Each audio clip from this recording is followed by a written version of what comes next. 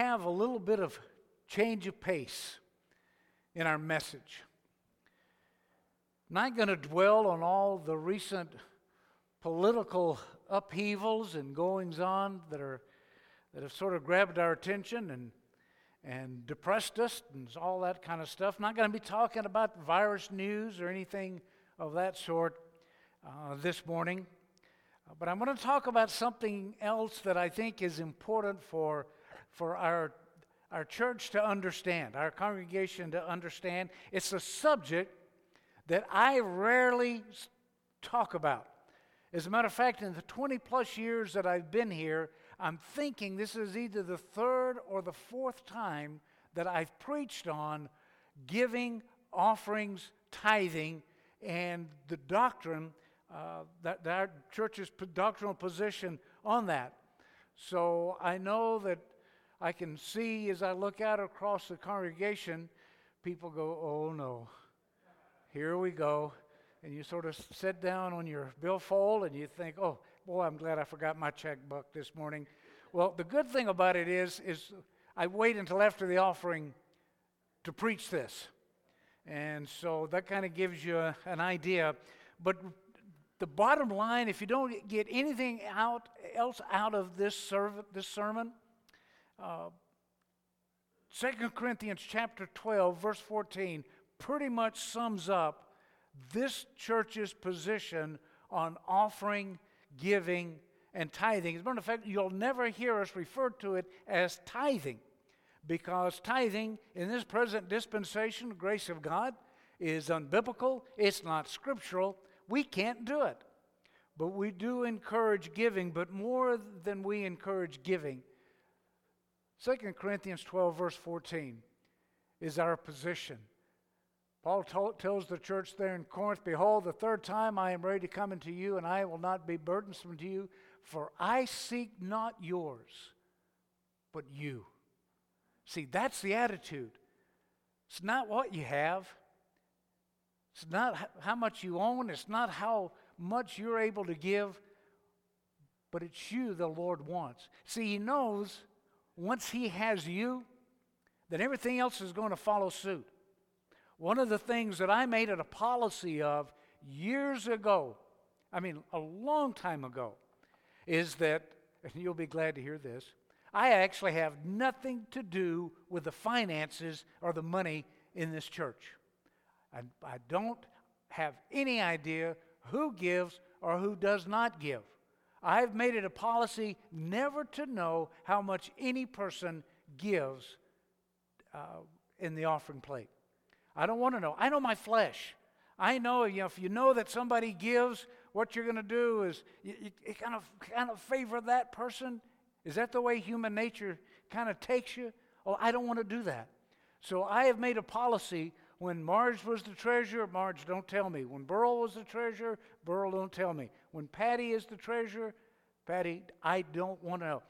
People will give me envelopes sometime. They'll forget to put it in the plate, and as they're leaving out the door, they'll hand it to me. I want you to know I never open it. I never look at it, and I'll give it to whoever the treasurer is, or I'll put it back here in their mail slot. But I do not want to know, because I want this to be the type of church that seeks not yours, but you. We want you to know that our heart's desire is to see you serving the Lord Jesus Christ. This church is not about money. We trust God. See, we believe Philippians 4, verse 19. And my God shall supply all of your need according to His riches in glory. We believe that. The last thing we ever worry about are finances. I've had some treasurers in the past, or people in the past tell me, you really do need to worry about it. No, not going to do it. God's Word tells us in the same chapter of Philippians that we're to be anxious for nothing, but with prayer and thanksgiving, you make your requests known unto God. And so that's what we do here at St. Louis Bible Fellowship. Several years ago, there was a guy by the name of Francis Schaeffer. You ever heard of Francis Schaeffer? He was a great Christian apologist. He wrote a book back in 1976. And I remember when it came out. I couldn't believe it's been that long ago. I'm just getting old because it seems like it was just yesterday. He wrote a book called How Should We Then Live? Anybody remember that book? How Should We Then Live? Well, this morning I want us to talk about how shall we then give? Because I think the scriptures are very clear, very precise, what our doctrinal position, how we as a congregation should approach giving.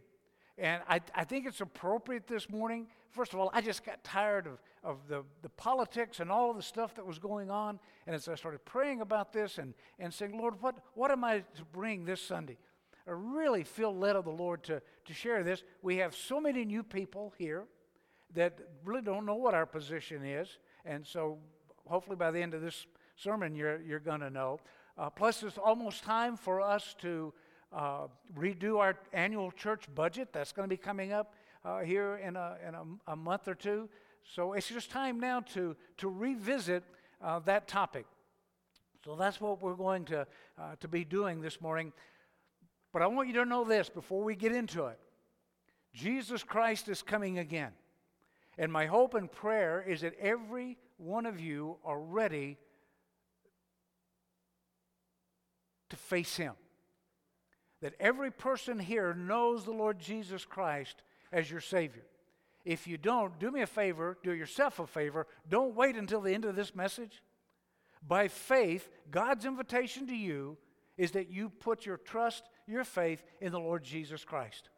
There's nothing you have to do. It's already been done. The debt's already been paid. All you need to do, according to the Scripture, is to believe on the Lord Jesus Christ and thou shalt be saved. What you believe is important, but you believe that He died for you, that He was buried for you, and that He rose again.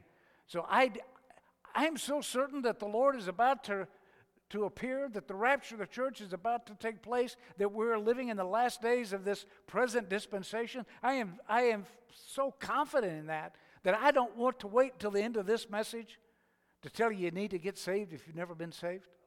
You need to know Christ.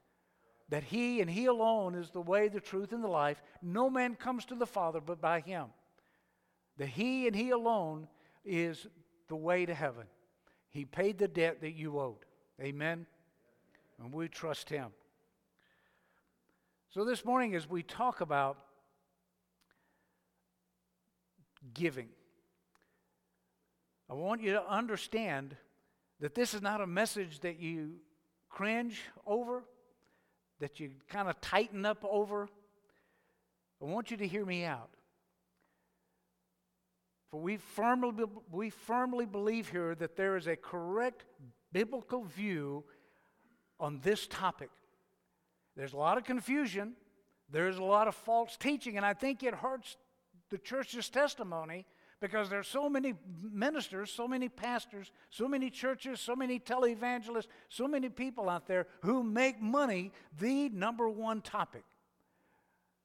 And here at St. Louis Bible Fellowship, it is so far down the list of priorities that I'm not even sure it's on the list. Because, see, we have a faithful God. It doesn't need to be on the list. We trust Him. And guess what? This may surprise you, but then again, it may not. God has always been faithful. God has always been faithful. There's never been a bill, there's never been an issue that has come up that God has not faithfully supplied exactly what we need. He's done it that way in the past, and guess what? He's going to do it that way in the future. And folks, when I say He meets all of our need according to His riches and glory, that's not just financial. He definitely met our spiritual need through Christ Jesus on Calvary's cross. Amen? But regardless of what you're dealing with, you're going through, He meets your emotional need.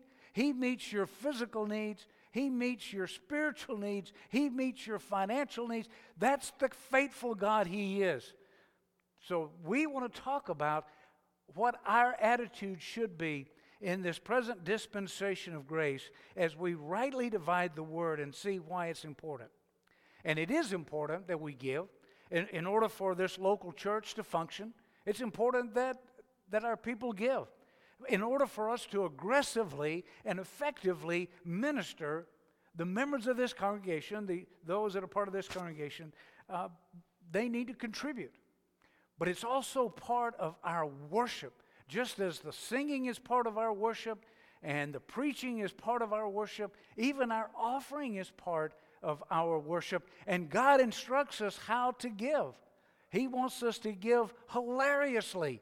He wants us to give cheerfully. He wants us to give with excitement, knowing that the funds that we supply are not going to be squandered. They're not going to be misused, but they are going to be used for the glory of God and to further the gospel preaching. And that should cause us to rejoice. Now, I know some pastors feel that they have a biblical mandate to lambast folks over the head with whip the congregation into compliance that you've got to tithe, you've got to tithe. If you don't tithe, you are stealing from God. But what's interesting about that, and as soon as we say something like that, there are several scriptures that need to come to our attention. As soon as we talk about, because the Bible does say that if you're not tithing, in Malachi chapter 3, if you're not tithing, what are you doing? You're stealing from God. But then again, there's another place in the scripture where it says, let every man give as he purposes in his own heart, not out of necessity, not grudgingly, for God what? He loves a cheerful giver. So which is it?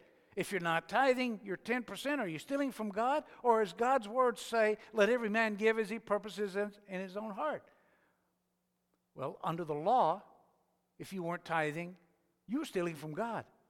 Under grace, oh marvelous, wonderful, glorious grace, let every man give as he purposes in his own heart, not out of necessity. And again, those scriptures indicate, show us that why it's important that we rightly divide the word of truth, that we understand the difference between God's program for Israel and God's program for the church, the body of Christ, which we're part of at this point.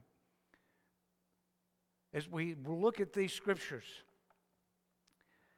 1 Corinthians chapter 9. Turn with me to 1 Corinthians chapter 9.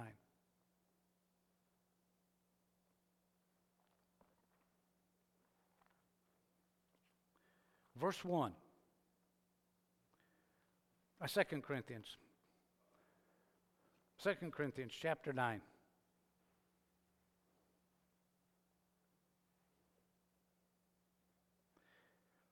Verse 1. For as touching the ministering to the saints, it is superfluous for me to write to you. Paul is telling this church in Corinth, there's really no need for me to write to you. Why was it superfluous? Because they knew that there was a need. They already knew it was something they should do. Paul was writing to this church in Corinth, you don't need for me to write to you and tell you that you need to take up a collection. They already knew that that was something they should do. They understood that there were needs, there were obligations, there were expenses that need to be met.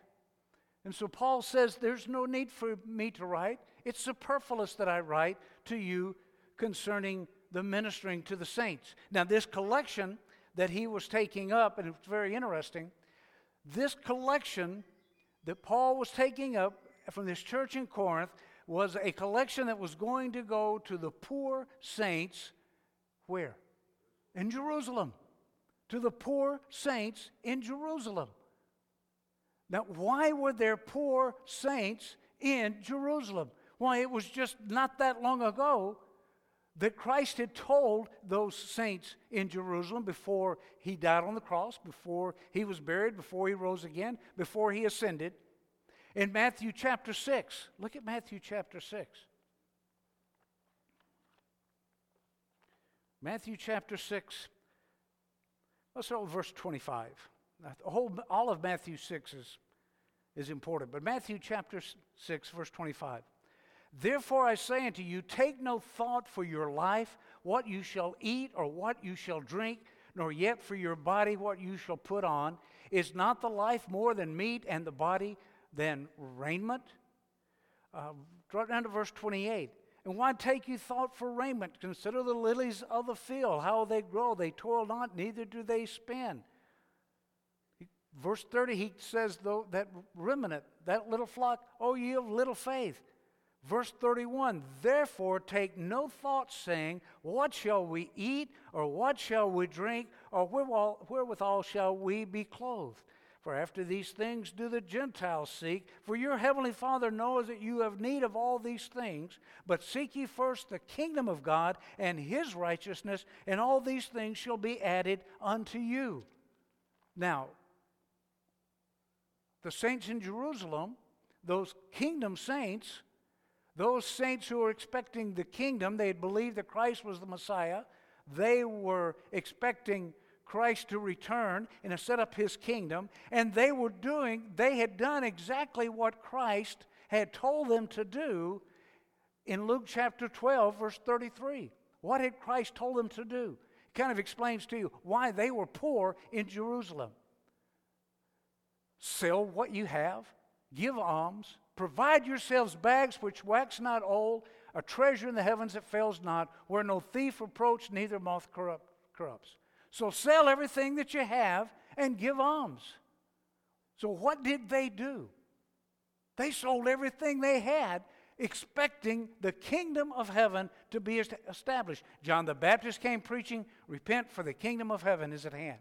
Christ Jesus, the Lord of all, came telling the people to do what? Repent, for the kingdom of heaven was at hand. The kingdom of heaven was about to take place. When Peter came and started preaching on the day of Pentecost, the whole theme there was for them to repent and be baptized for the remission of their sins, preparing them to become that nation of priests, preparing them for that tribulation period that was about to commence, according to prophecy. And then the kingdom was going to come after that. That was all in preparation for that. Sell everything you had. And guess what they did early in Acts? Look at Acts chapter 4. Just want to make sure you understand why there were poor in Jerusalem. And the reason they were poor in Jerusalem is because they had followed the kingdom plan precisely. They had done exactly what they were supposed to do concerning the kingdom of heaven on earth. Remember, Christ had taught the disciples to pray, Our Father, who art in heaven, hallowed be thy name. Thy kingdom come, thy will be done on earth as it is in heaven. They were preparing for that kingdom to be established on earth. But something was put in abeyance. Something changed. God never changes. He's the same yesterday, today, and forever. But his program changed. Christ came into his own received him not. Christ came into his own, and they said, we'll not have this man to reign over us. And according to prophecy, the tribulation should have started. God's wrath was going to fall during that tribulation period. But what fell instead was God's amazing grace as he revealed a program, a plan that had been hid in him from before the foundation of the world. What God himself had planned to do through Christ's death, burial, and resurrection to offer salvation to whosoever believes. And basically, Paul telling the church in Corinth to take up a collection to take to the poor saints in Jerusalem, it was the reverse of what was supposed to take place. You understand that? According to God's prophetic program concerning Israel, Israel was to be a blessing to the Gentiles, right? Here we have the Gentiles being a blessing to the Jews, to the nation of Israel. It shows you that something has transpired. There has been a change in God's prophetic program. But Luke 12, verse 33, sell what you have. Look at Acts chapter 4. So did they do that? Did they do that? Look at Acts chapter 4, verse 32, Tim. Acts 4:32. And the multitude of them that believed were of one heart and of one soul. Neither said any of them that aught of the things which he possessed was his own, but they had all things common. And with great power gave the apostles witness of the resurrection of the Lord Jesus, and great grace was upon them all. Neither was there any among them that lacked. For as many as were possessions of lands or houses sold them and brought the price of the things that were sold, and they laid them at the apostles' feet. They did this scripturally correctly in obedience to what Christ had told them to do, because they were under a different program. The mystery was still hidden in God, not revealed to the apostle of the Gentiles, who's going to tell us something totally different under this program concerning our giving. Under the law, tithing was absolutely mandatory. And in Malachi 3, we're going to look at that in a second, you were stealing from God if you did not give. But under this present dispensation, God's revelation to the Apostle Paul, to the church in Corinth, is that let every man give as he purposes in his own heart, not out of necessity, not grudge. So how can I get up here and tell you, you better give? That's not my job. It's the Holy Spirit that moves on our lives and tells us. But anyway, look at Acts chapter 2, verse 44. Acts chapter 2, verse 44. And all that believed were together and had all things common, and sold their possessions and goods and parted them to all men as every man had need. See, they were preparing for that kingdom program. So all of a sudden we have poor saints in Jerusalem because they had nothing. They had sold everything they had. They were in preparation for the kingdom to be established. But the kingdom was not going to happen. It's going to one day. Christ Jesus is going to sit on his throne. He's going to rule from Jerusalem. All the promises, all the prophecies related to the kingdom on earth, with Christ sitting on his throne, ruling and reigning, are going to happen. But look at Malachi, chapter 3.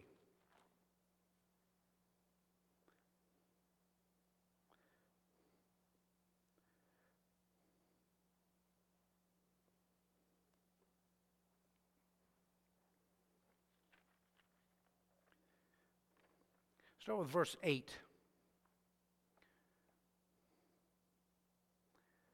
Well, let's start with verse 7. Verse 6 is a good place to start. For I am the Lord, I change not, therefore you sons of Jacob are not consumed. Even from the days of your fathers you are gone away from my ordinances, and have not kept them. Return unto me, and I will return unto you, saith the Lord of hosts. By the way, return unto me basically means what? Change the direction you're going. Right? Is there another word for that? Repent. Change the direction you're going. What did John the Baptist come saying? Repent, for the kingdom of heaven is at hand. Christ Jesus came preaching, repent, for the kingdom of heaven is at hand. The apostles came preaching, repent. Here the Lord in Malachi says, return unto me, and I will return unto you, saith the Lord of hosts. But you said, wherein shall we return? God tells them a good place to start. Will a man rob God? Yet you have robbed me.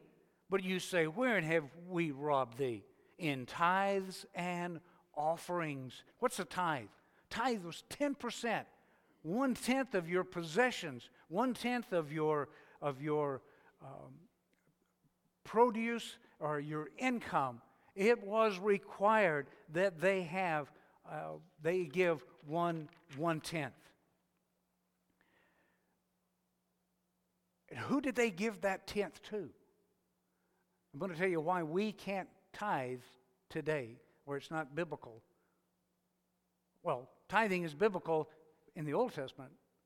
If you were one of the other 11 tribes, you were to give 10% to which tribe? To Levi. The tribe of Levi was responsible for what? The priests, and for the tabernacle, then the temple. The priests had no inheritance. The tribe of Levi had absolutely no inheritance in the land. They had no way to care for themselves, and the Lord set it up so that that's okay. That is not your worry.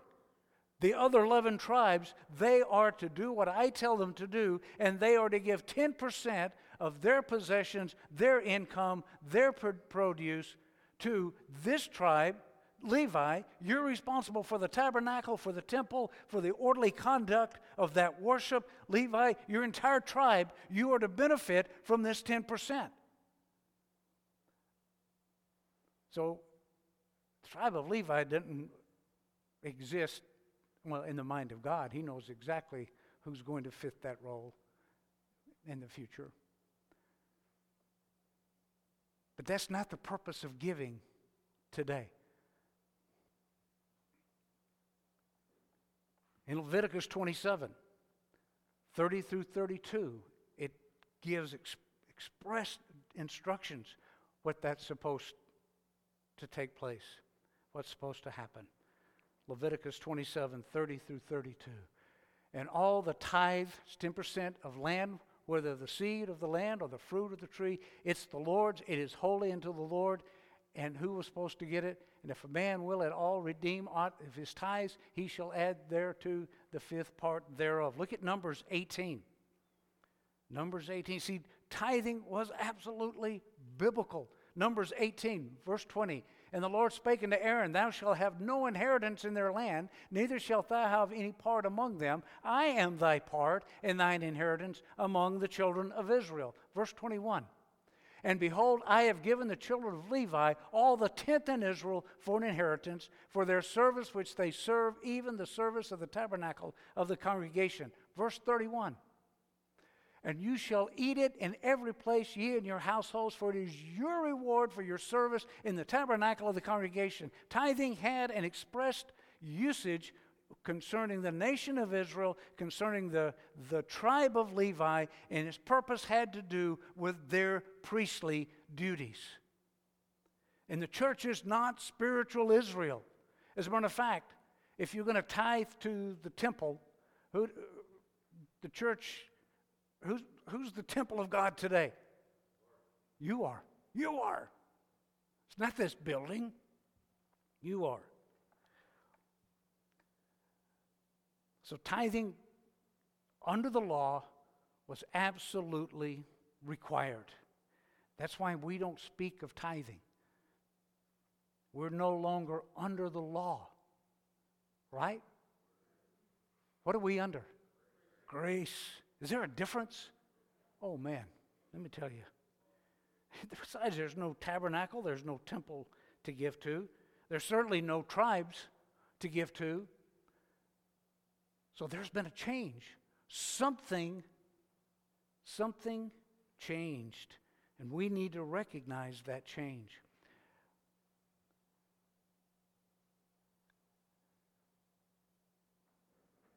There was a time that I wasn't part of. I mean, years and years and years and years ago, I'd been part of this church, not this, but a church that I was part of. But it's a church I was very familiar with.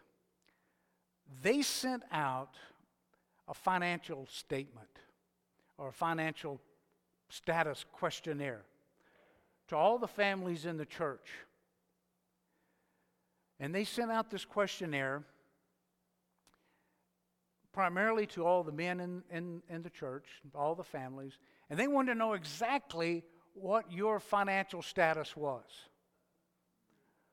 And they were going to base how much money they thought that you should be giving based on 10%. And they were going to get on their computers and they were going to organize it and have their budget based on the people filling out that questionnaire, your financial status. Well, I'm not going to stand here and tell you that that church just nearly split. And a lot of folks left over that. And you know what? I don't blame them. I don't blame them. Was that biblical? First of all, that'll never happen here at St. Louis Bible Fellowship as long as I'm pastor. And second, even if I'm not pastor, the elders and the deacons of this church, they understand that is about as unscriptural as you can get in trying to determine how much money a person should have. Well, they sent that financial status questionnaire out, asking some personal questions. And they were going to establish their budget based on your income, your status. And then we're going to hit you up for it. Is that scriptural? Or is it scriptural that every man give as he purposes in his own heart? I know another church that they send out, after people pledge, they have the pledges, and they'll send out little coupons, sort of like what you get when you buy a house and you get those payment coupons, or a new car, and you have those payment coupons and as reminders, where you make your payment and you tear it off and you send it in. A church actually had the pledge. People, people might pledge $1,000 a year to the church, and so they'd figure out, okay, how much is that a month? And they would send them these little printouts. It probably costs more to print out those things than but they thought they were being really organized. Is that scriptural? No. Let every man give as he purposes in his own heart. And I'm going to show you that scripture in a second. You say, Pastor, you keep quoting that scripture. Is it really in there?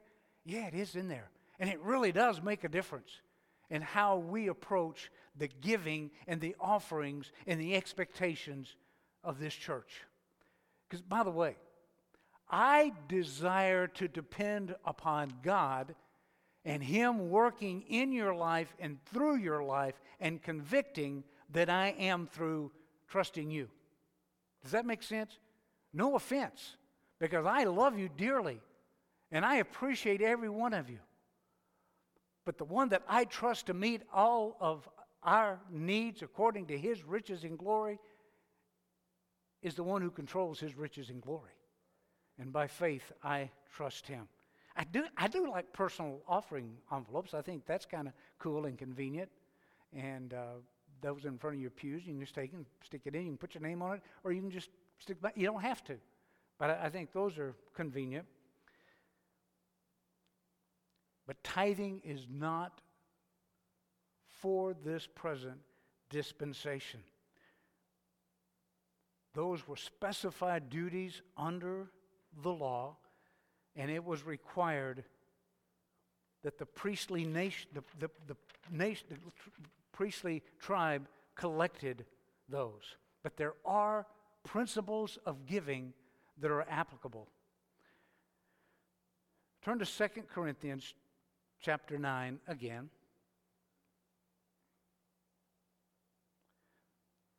Start with verse 6. And by the way, our giving does not make God any richer.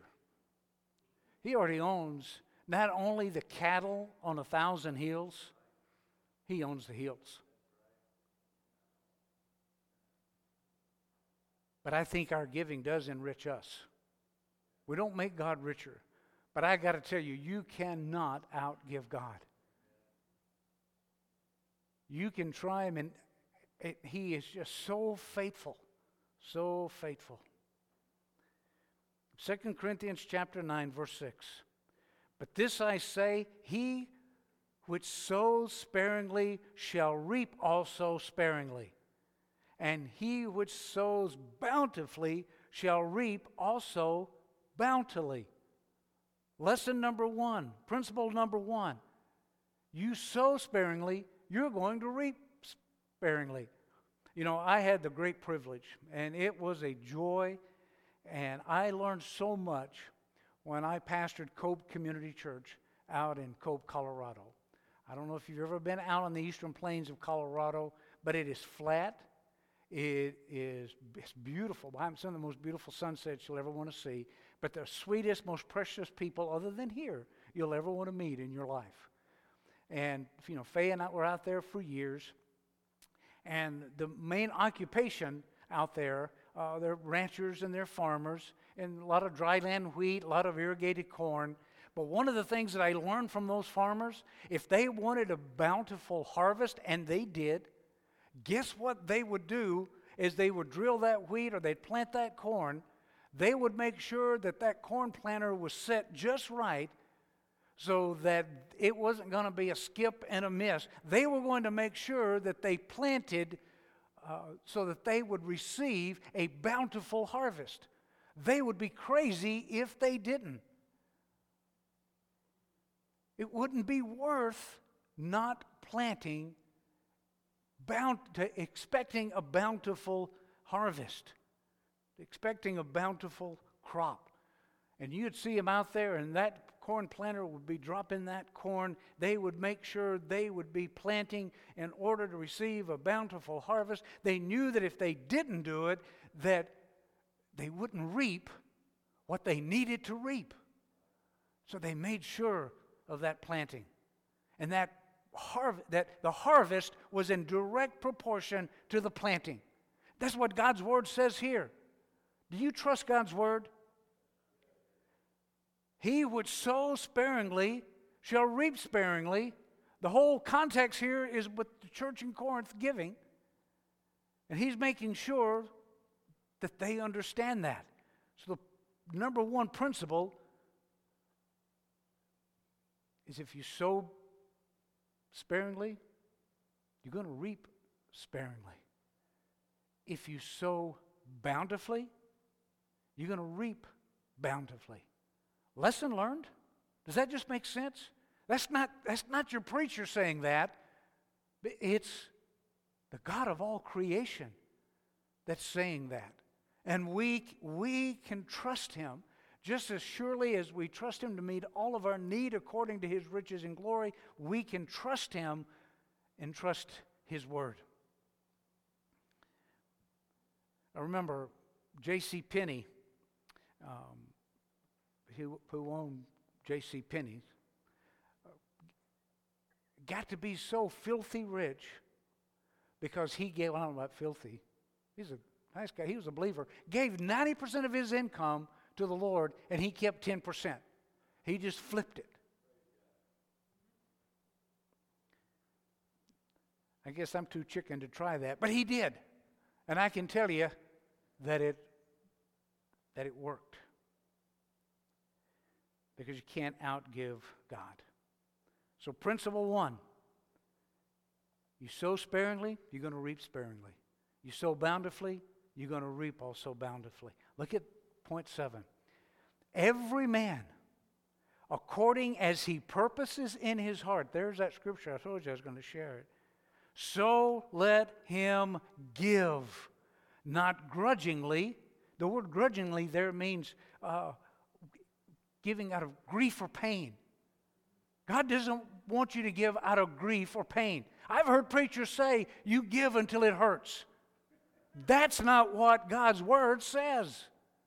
That's not what God's Word says. Somebody says, what kind of preacher are you? Well, biblical. That's the kind of preacher I desire to be. Is biblical. Let every man, according as he purposes in his heart, so let him give, not grudgingly or of necessity, for God loves a cheerful giver. Which is it? You're stealing from God if you don't give 10%, or as the scripture says here, not grudgingly or out of necessity. One of those is true, and one of them's not. No, they're both true. They're just for two different dispensations, two different times under two different programs. And that's the importance that we understand, rightly dividing the word of truth, so we know what is our marching orders for today. Let every man give, God sets no demands on the amount. It is between you and God. But let me tell you this. If under the law it was 10%, how much more under grace? Sometimes I get an amen. How much more under grace? I don't know if I ought to tell this. It's almost out of time. But when Faye and I were in college, we had a friend who they loved to give an offering, and it seemed like every Sunday they were borrowing from us to give the offering. That's not the same thing, folks. And to my knowledge, they never paid back, did they? Yeah. But there were people, they wanted to give. They wanted to make a show of giving. They were embarrassed that they weren't giving, so they would go and, to me, it would have been more embarrassing saying, hey, can I borrow $5 from you to put in the plate? But that's not true giving. And by the way, that's one of the reasons why we've sort of been dragging our feet and getting up the give button on our website. And we've had people ask, well, why don't you put that give button up so we can just go to the website and we can give to your church through the website. I have a problem with going into debt to give to the church. I have a problem using credit cards to give of your offering and your gifts to the church. I just have a problem with that. Going in debt to give. Now, and I'm not Dave Ramsey or anything like that, but I just have an issue with that. And some people can say, well, I'm going to pay it off at the end, and it's convenient for me. I understand that. But not everybody can do that. And so if you want to know one of the reasons why we've just sort of been dragging our feet, that's the reason. It's because I just have an issue with people going into debt and charging their offerings. But anyway, that's just me. God loves a cheerful giver. Not out of necessity, not grudgingly. It should be something we do joyously, exciting, thrilled to give, knowing that they are investing in the ministry as we minister the word of reconciliation. We're spreading the gospel. Cheerful. That's the proper attitude for giving today. That's why you will never have me stand up here and say, give until it hurts. You'll never hear me say, bring that basket back in here. And I know of churches that do that, by the way. Any of you ever been in a church that they take up the collection and the treasurer would come back in and the preacher would get the signal? Oh, wait a minute, folks. We got to do that one more time. That'll never happen here. I don't think that is godly. We literally had a group from another church come here, and I met with them right over there.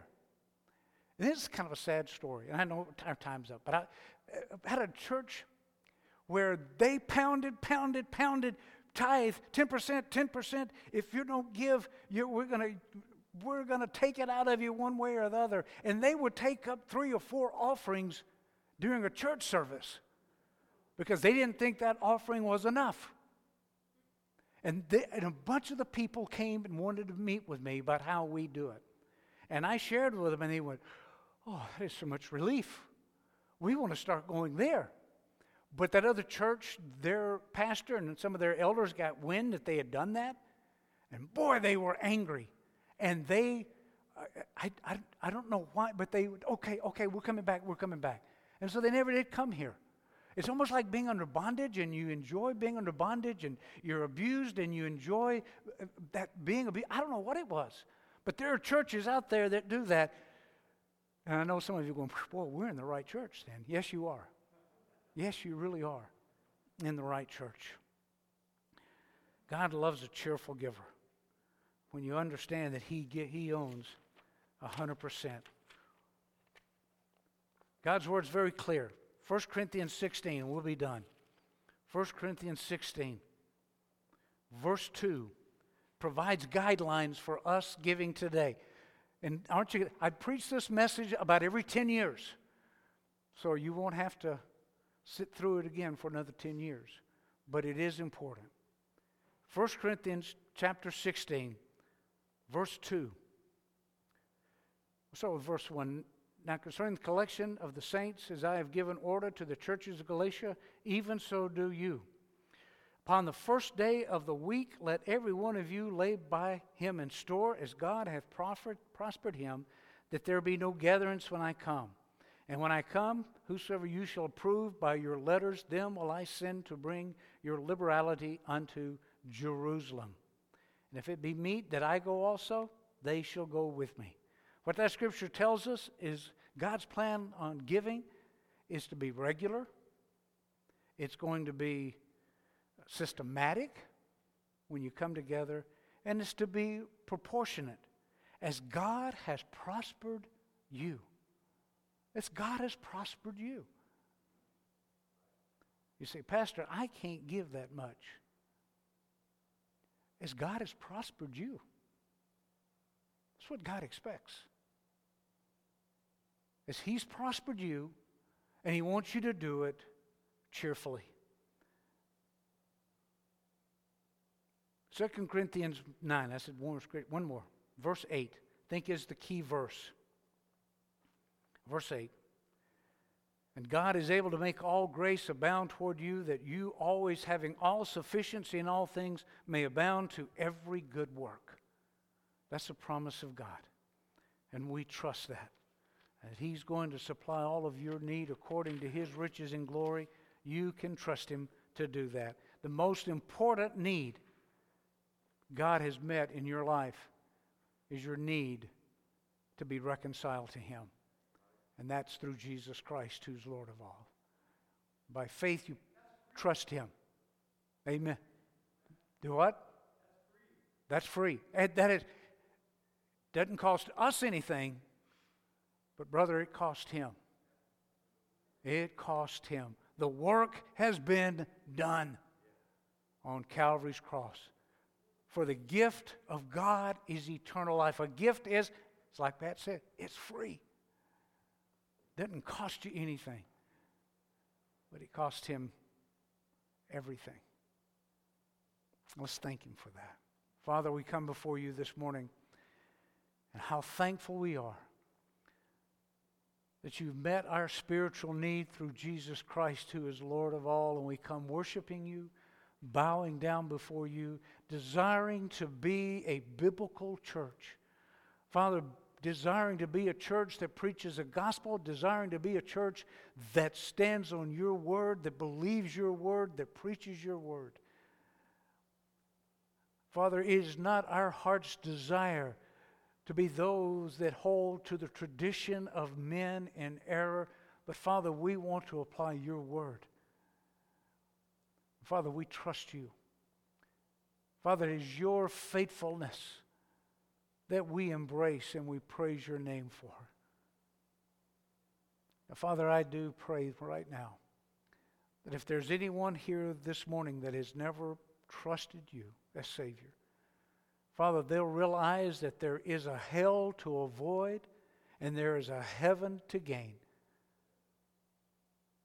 But it doesn't cost them anything. And Father, by faith, may they trust Christ Jesus.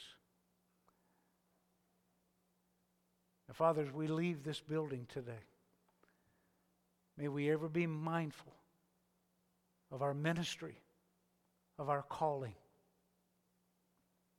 to be your ambassadors. And we pray these things in Christ's holy and most precious name. Amen.